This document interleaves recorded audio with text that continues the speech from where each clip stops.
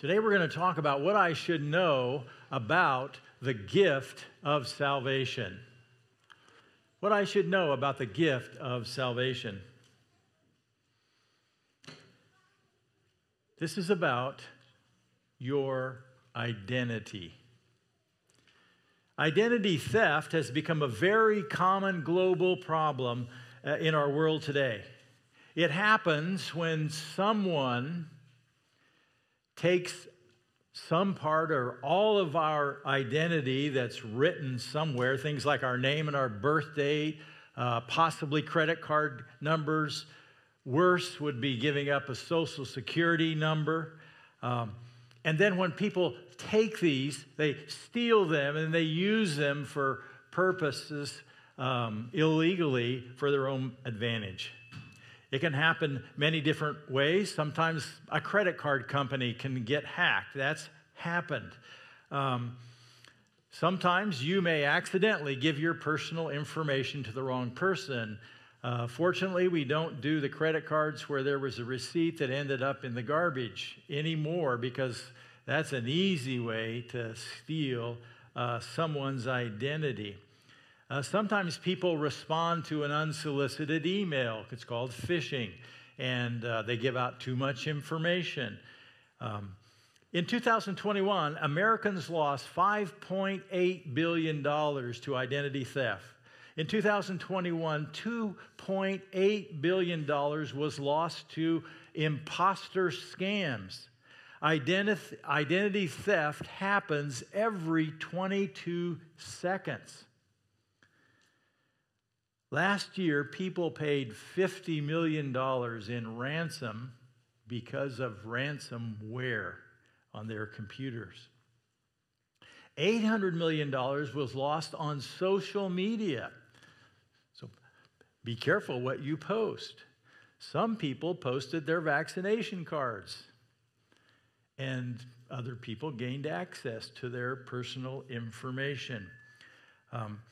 When it comes to our personal identity, who we are, it's way more than about losing money. When it comes to our personal identity, when it comes to your personal identity, do you know who you are? Who are you? There's a lot of confusion about this subject today, and I'm not even going to try to address some of it.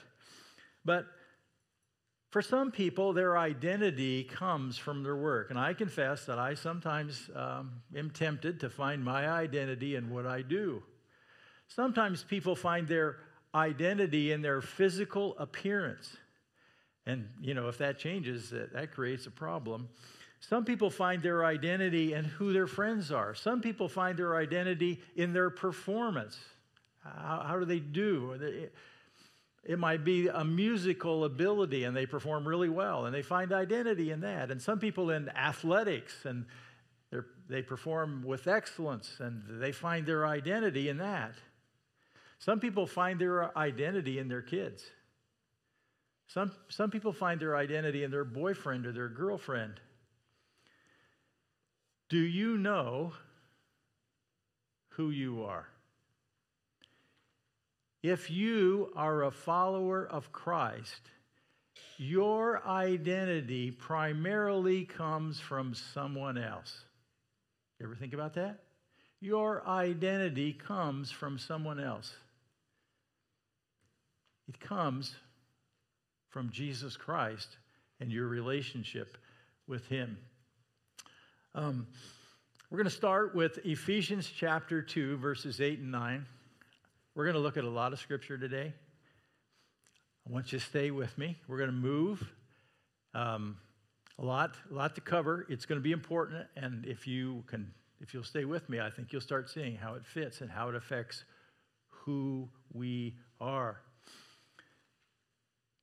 The Apostle Paul writes, "For it is by grace you've been saved through faith. This is not from yourselves. It is a gift of God, not by works, so that no one can boast." It's by grace. Now, we've seen this verse many, many times. You may be well familiar with it. It's by grace. It's God's unmerited favor. It's not something we earn or deserve. It is by grace. It is by grace you've been saved, that is, saved from the penalty of sin, delivered from the power of sin, and it's through faith, through faith in the person of Jesus Christ.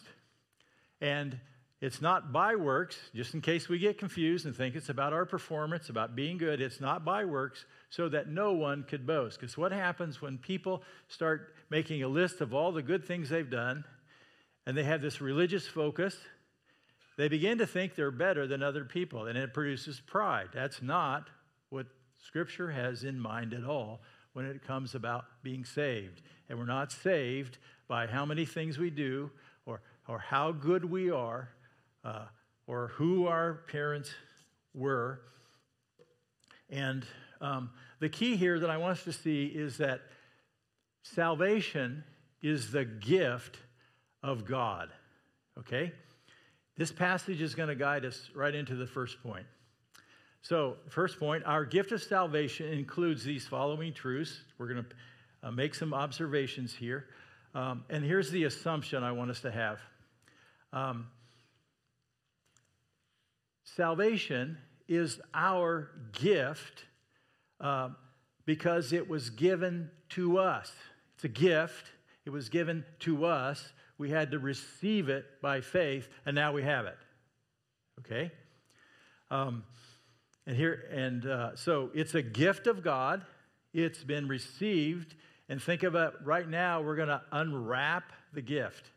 And I know if I'd have thought really well, I'd have a cool package up here, and it would be wrapped with a beautiful bow, and I would invite somebody from the audience to come up and unwrap it, and inside there'd be a great surprise. But I didn't plan ahead, okay? Here are some observations. It's a gift, remember? The first one is it's not based on our feelings or experience. This is an important one. Sometimes people get confused about how they feel about God, or they even begin to question, am I really a Christian? Have I really been saved? And I want to it is not based, yes, your feelings are important in life. Feelings validate our experience. Some people have an emotional experience when they place their faith in Christ. Some people do not. It's not like I just want to be clear, it's not based on our feelings. Your personal relationship with God is not based on feelings. You might let your feelings influence you in your relationship with God, but it is not based on your feelings. A common response to receiving the gift of salvation might be gratitude. That would be an appropriate feeling. It's not required. Everyone is different, and it's okay. Salvation does not require us to feel a certain way. Okay, next. It's not progressive. It does not improve or get better because it was perfect when given. Sometimes people don't understand that. You got the whole deal. It's the same one as mine. You got all of it, all right? It was perfect, totally complete when it was given. It's not going to slide away. It's not going to become less valuable or less important. It's not going to get any better because it's already perfect, all right? Also, it is not merited because there is no goodness or achievement in us that caused God to give his gift to us. It's not merit. No merit badges count. It's not about your family or your education or anything about you. It's not because you're a good person. Because in God's eyes, we're just all sinners. All of us. We all have the same boat. We all get separated from God. And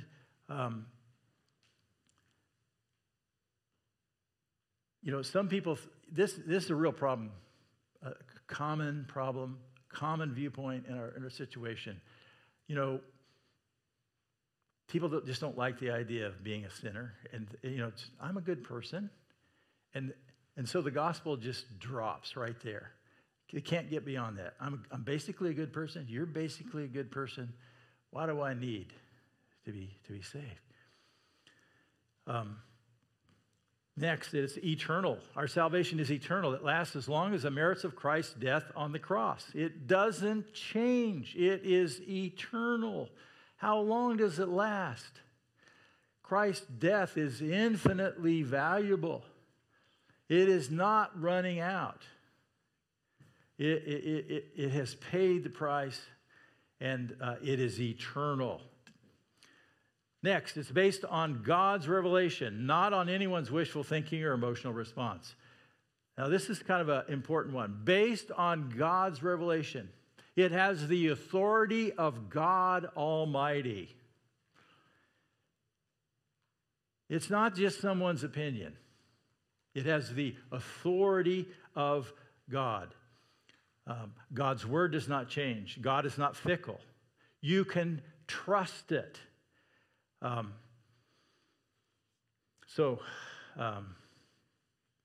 Sometimes people worry about it. It's based on God's revelation. Now, this is kind of important because God has spoken a lot of things in His Word, and it's really important that we know it. For example, I love that Nicole referred to this in her story. You and I were created in the image of God. God has a very high view of humanity. He put us at the top of creation, and He gave us the responsibility to rule over creation, way above the animal kingdom. And He said that He created humanity male and female. He designated. He's the designer. One of the problems is humans want to create God in their image, and they want to create themselves in the image that they want. And yet, God has revealed what He has designed and what He desires. It's also accomplished, lastly, by God alone, not by our efforts. Now, we've said this in many different ways. Just clearly, your salvation is a God thing. God did it. We don't add to it. You know, sometimes we think, well, if I believe, now I've got to be good, and I'm just going to, if I don't be good, something might happen to it. No, but it's not about you.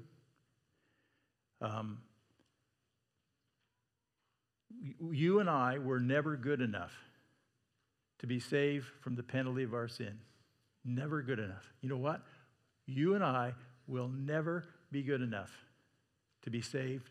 No matter how hard we try, we will never be good enough. It is a gift that we receive.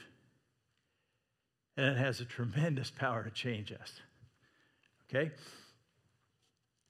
Second major point is our gift of salvation places us in God's forever family. We are entering a new family. It's called the church. And it's a whole new set of relationships where we learn to love people and to serve other people and to learn from other people.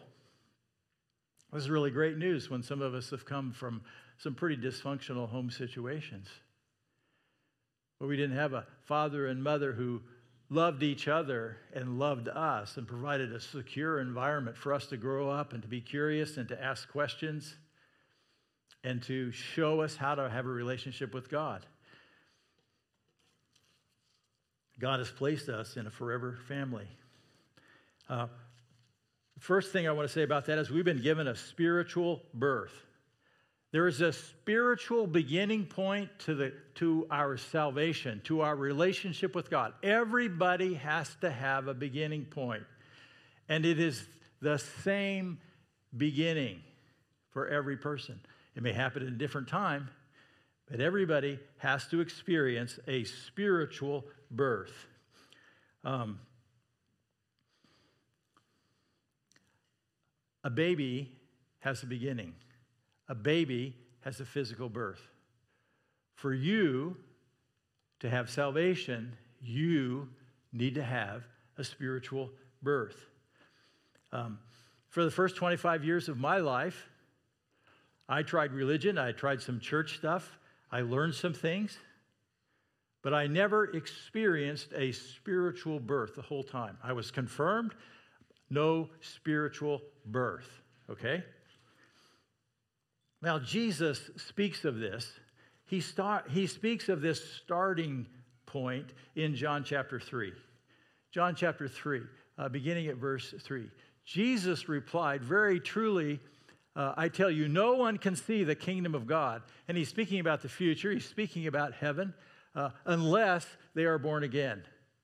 New term, never mentioned before in the history of man, born again. It's used in a lot of different ways today. This was Jesus' idea. Let's see what he means.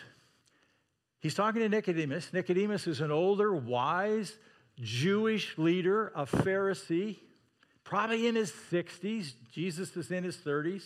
Really out of character for this highly educated man to be talking to this carpenter and asking questions.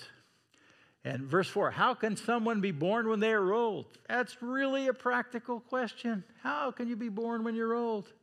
Nicodemus asked, surely they cannot enter a second time into their mother's womb to be born. Good observation. Can't happen. Jesus answered, very truly, I tell you, no one can enter, next slide, the kingdom of God unless they are born of water and the Spirit.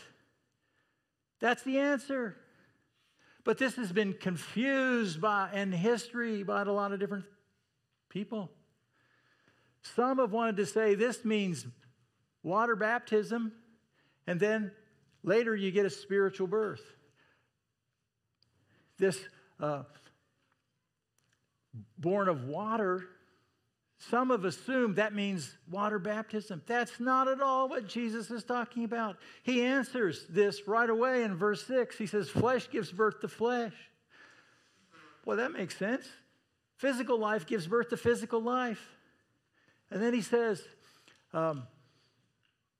flesh gives birth to flesh, but the Spirit gives birth to spirit. Spiritual life comes from the Spirit, the Holy Spirit. A spiritual birth. Both are needed. There are two births. One is the physical birth. Baby comes into the world in a normal way. The other is a spiritual birth. When we get connected to God and have an opportunity to be a part of the kingdom of God. And then Jesus says, you shouldn't be surprised at my saying you must be born again. So I experienced physical birth just around 100 years ago or so. It was a long time ago. I don't remember it. And then when I was 25, I'd already gone through church and stuff like that, and by this time I'm an atheist because nothing worked. But when I was 25 and I heard the gospel, and it just became really clear to me that I understood that I was a sinner and that I deserved a spiritual death, that Jesus Christ died on the cross for my sins, and he paid the penalty for my sins 2,000 years ago. And my sin penalty had already been paid because Jesus' life is infinitely valuable and it's big enough to cover the sin of the entire world forever.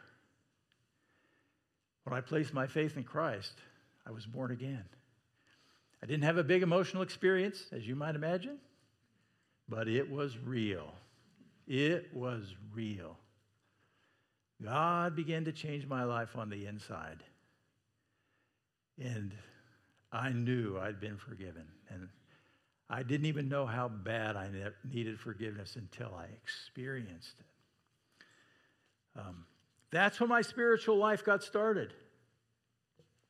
Another passage Paul refers to as Titus 3, 4, and 5. But when the kindness and love of God our Savior appeared, meaning when Jesus walked this earth in the first century, he saved us when he died on the cross, not because of righteous things we had done. We saw that in Ephesians 2, 8, and 9.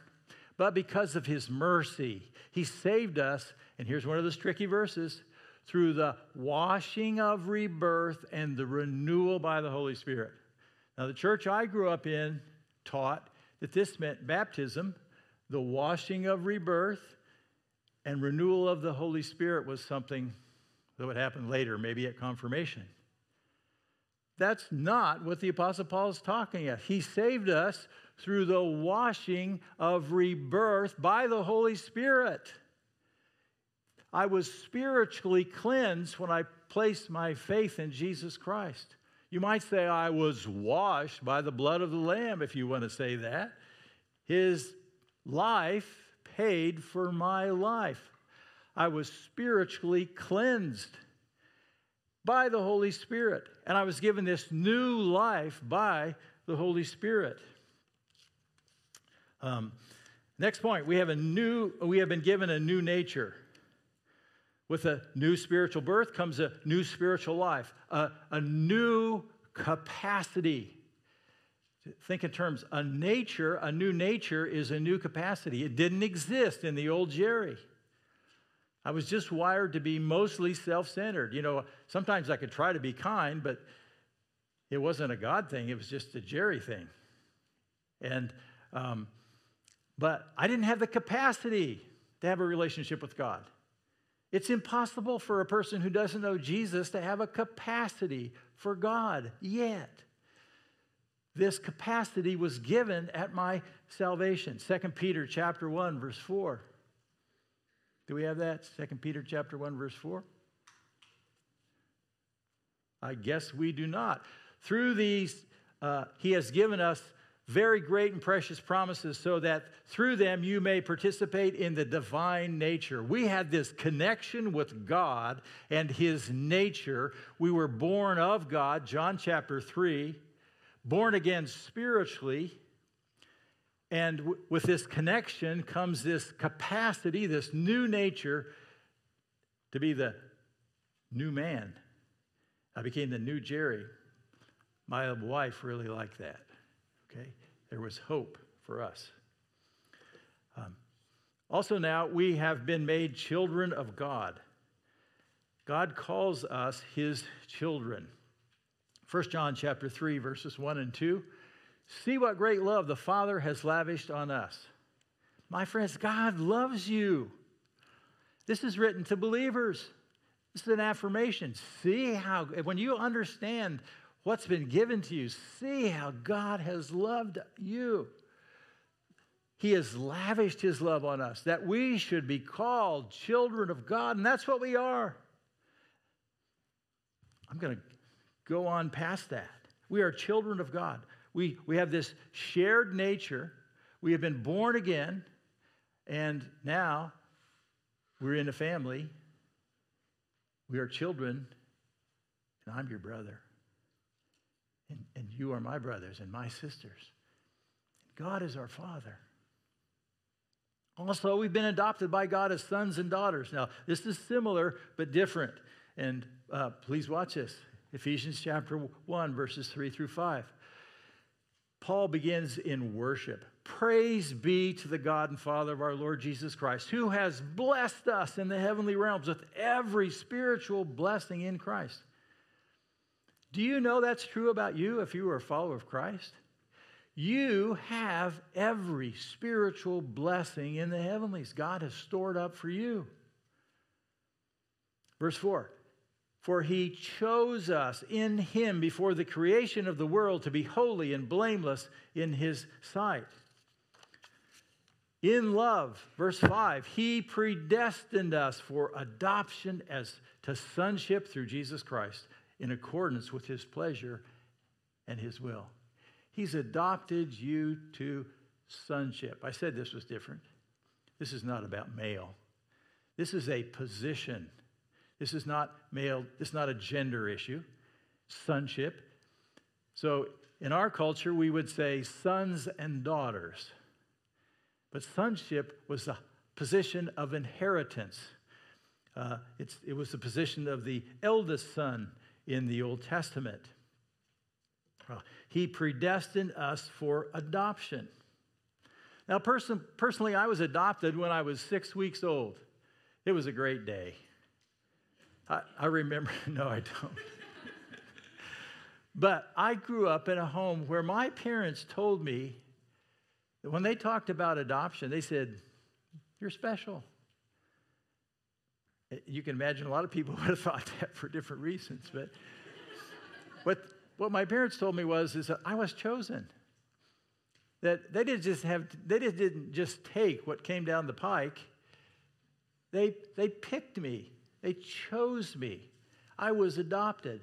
Now, that had an impact because I never thought adopted meaning anything subpar. In fact, when a new family moved into our neighborhood, it's one of the first things I told them. I'm adopted.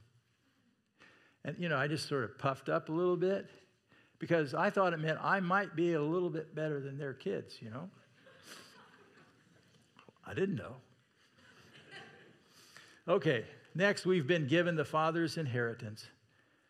Now, an inheritance is something that a relative might leave to another family member after they die. Jesus died. And he has left something for you and for me that will last for an eternity. It's written in his last will and testament. We call it the New Testament. So it's important that you get to know that part of the Bible, the New Testament. But it includes all of these things we've been talking about. And there's so many things that you're going to see and you're going to experience, you're going to feel in eternity that are very real. Okay. Lastly, at this point, we are members of God's household. Ephesians 2:19 through 20. This is another way to talk about this. Paul writes, "Consequently, you are no longer foreigners and strangers." That was for a first century Jewish person. A foreigner and a stranger meant an outsider. And so Gentiles were outsiders until Jesus. And now they're included by faith in Jesus Christ. Consequently, you are no longer foreigners and strangers, but fellow citizens with God's people. You are the real deal. Jewish people don't have a higher standing than you do. It's Christians. You are no longer foreigners and strangers. You are fellow citizens with God's people and also members of his household. Next slide. Built on the foundation of the apostles and the prophets with Christ Jesus himself as a cornerstone. So we are members of God's household. It means we get to live with him in the big house. And it's going to be forever. And right now, he lives with us. Right? Last point, our gift of salvation changes our past, present, and future. You've done a really good job staying with me. We're almost there. Our gift of salvation changes our past, present, and future. God's gift of salvation is for all of life. I'm going to start with one of the most simple and most important is we have been forgiven by God. That's kind of a really big deal because I have a lot of sin, a lot of stuff that's really embarrassing. And I've been forgiven. I don't deserve it. I never deserve it. I never will deserve it. I'm not good enough. I never will be. I deserve punishment for my sin. Yet God is the judge. Now, our culture will say, well, you don't deserve punishment. You're basically a good person. God says, I deserve punishment, eternal punishment. But Jesus already took my punishment. That's the good news. And that's the message we need to share with our world. It's already been done, but it doesn't benefit anyone if we don't engage with God on his terms by faith. Jesus paid for my sin penalty, my death penalty. He's the one who provides my pardon. And the judge says, I am forgiven. I am forgiven. You are forgiven.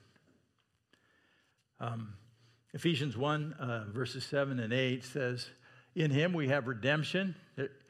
Actually, when you go through a passage like this, Ephesians 1 is just loaded with stuff about the gift of your salvation. There are already many more things like in this passage than just forgiveness. But in him we have redemption.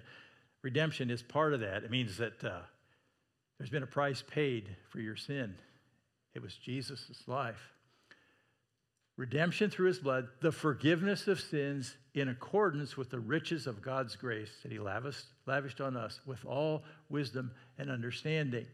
So we have forgiveness of sin. We don't deserve it. I was forgiven all my sins. Now think about this. I was forgiven all my sins, all of my past sins. You have been forgiven all of your past sins. I might sin today accidentally, or I might get angry and do it on purpose kind of thing. My sin is forgiven. I don't deserve it. I might sin next week. My sin is forgiven in eternity. Okay? Now, if I get angry at my wife today and start arguing with her, I've messed up my walk with God, and I've sinned. Now, what I need to do is confess my sin to God and ask for forgiveness, and ask forgiveness for my wife as well. And then I'm cleansed, forgiven. So think in terms of, I am a child of God. You got kids? You had kids? Did you kick them out just because they disobeyed you? Probably not. What you hoped was that they'd come back and say they were sorry, and that your relationship would be restored. When your kids mess up, it affects their relationship with you. The same is true with God. I'm a child of God. I don't deserve to be. When I sin today, it affects my relationship with God. It messes it up, it puts it into a disharmonious state, and I need to get back with God. That's why we have 1 John 1:9. It's written to Christians only. It's not the part of the gospel as far as it's not for people to be saved. If we confess our sins, Christians, God, is faithful and just and will forgive us our sins and purify us of all unrighteousness. I can be purified right on the spot for my sin. My sin in the past, my sin today, my sin in the future, because I'm a child of God. It's because of my identity. I don't deserve it. You don't deserve it. And we will never deserve it. It's grace. Going to jump down to B. We have been declared righteous before God. Romans chapter 5 and verse 1. Paul writes, therefore, since we've been justified through faith, we have peace with God through our Lord Jesus Christ. We've been justified through faith. Now, justification is one of those big theological terms in the Bible. Very simply, a way to talk about it is we have been declared righteous. It's a legal term. We have been declared righteous in the courts of heaven by God. I'm a sinner, but I'm saved by grace. And now when God looks at me and my account before him and how I stand before him, he says, you're declared righteous. That's true of you. You are declared righteous if you have put your faith in Christ. You don't deserve it. Next, we've been reconciled to God. 2 Corinthians chapter 5, verses 17 and 18. Therefore, if anyone is in Christ, the new creation has come. New creation. When I placed my faith in Christ, I was 25 years old, I became a new creation. Created in Christ Jesus. What is that? I was born again. I got this new spiritual life. I had become a new creature, a new creation. The old has gone, The new is here. All this is from God who reconciled, there it is, who reconciled us to himself through Christ and gave us the ministry of reconciliation. God reconciled us to himself. The Bible says that before we became followers of Christ, we were at enmity with God. Sort of like husband and wife in conflict. Enmity. And that's the way it was. And nothing was changing that until we placed our faith in Jesus Christ. And God reconciled us. He outfitted us so that we could have a relationship with him. And he moved toward us so that we could begin a relationship that was eternal and spiritual and an eternal connection with God. And then he gave us the ministry of reconciliation. What do you think about that? Now it's our job, it's our mission to take this good news to our world and help people understand it so that they can be connected with God, so that they can start a relationship, so they can experience a new birth, a new path, a new connection with God, a new capacity to please God.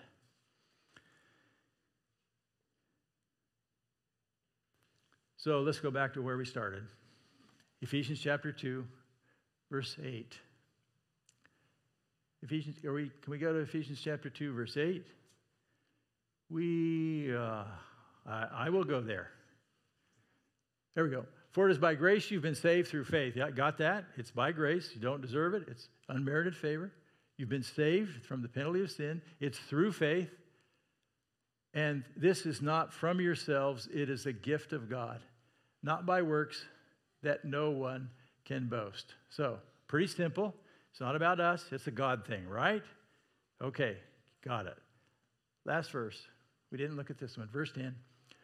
For we are God's handiwork, created in Christ Jesus to do good works, which God prepared in advance for us to do. Now, we've looked at this before, but I want you to think about this.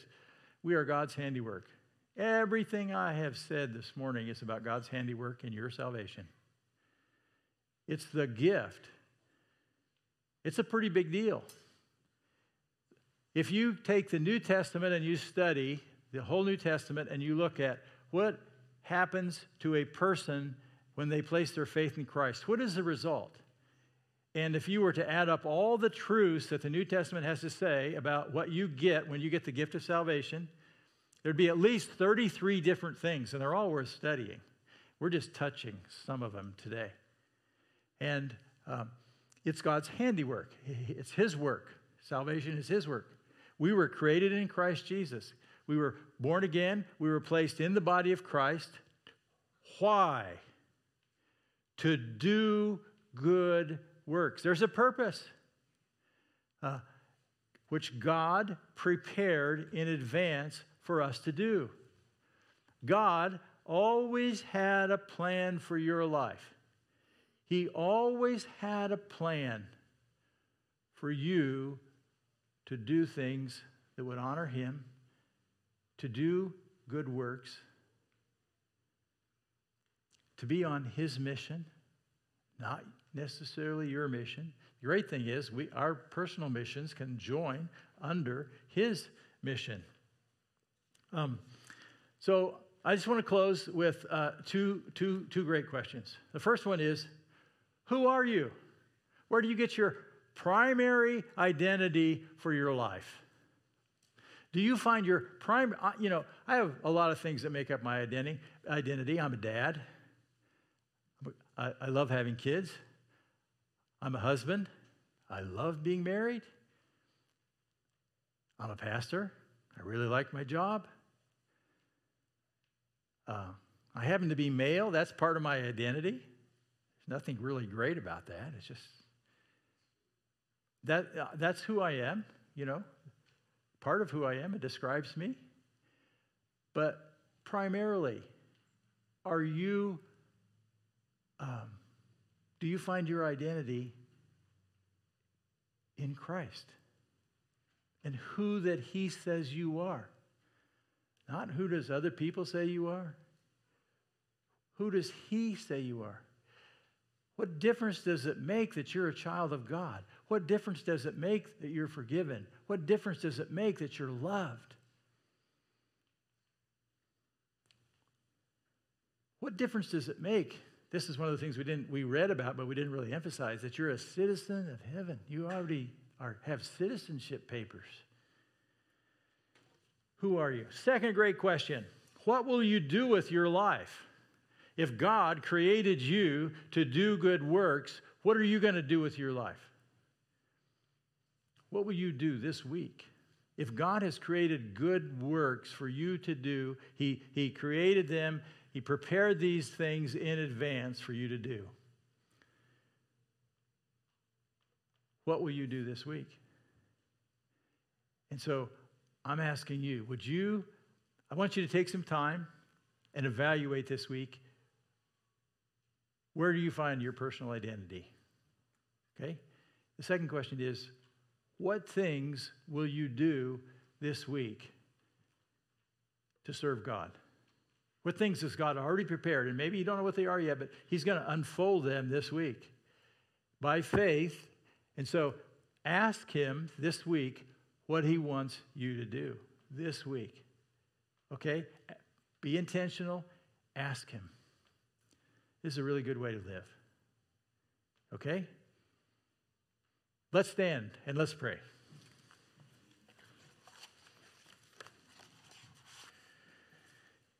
Father in heaven, we just bow before you, and it's pretty amazing, the gift you've given us, and we just take it for granted, and we say things like, yeah, we're saved, and it's such an amazing gift. And we give you praise, and we say, thank you, God. May we grow in our appreciation and understanding of it. And may we more and more find our identity there, what it means to be a child of God. And living out the implications of how a child of God lives in our culture so people can identify us as somehow related to Jesus. And Father, I pray about our future, what you will have us to do as the Bridge Church, and what you will have us to do individually this week. God, what are those things that you have prepared in advance so that we can walk in them, so that just day by day, as we seek to follow you, you'll just show us what those things are, and we'll get to those. And this is it. This is what God wants me to do this day, this week. So thank you, God, that you're leading and you're directing your church, and we trust you, and we look to your leadership this week. In Jesus' powerful name, amen.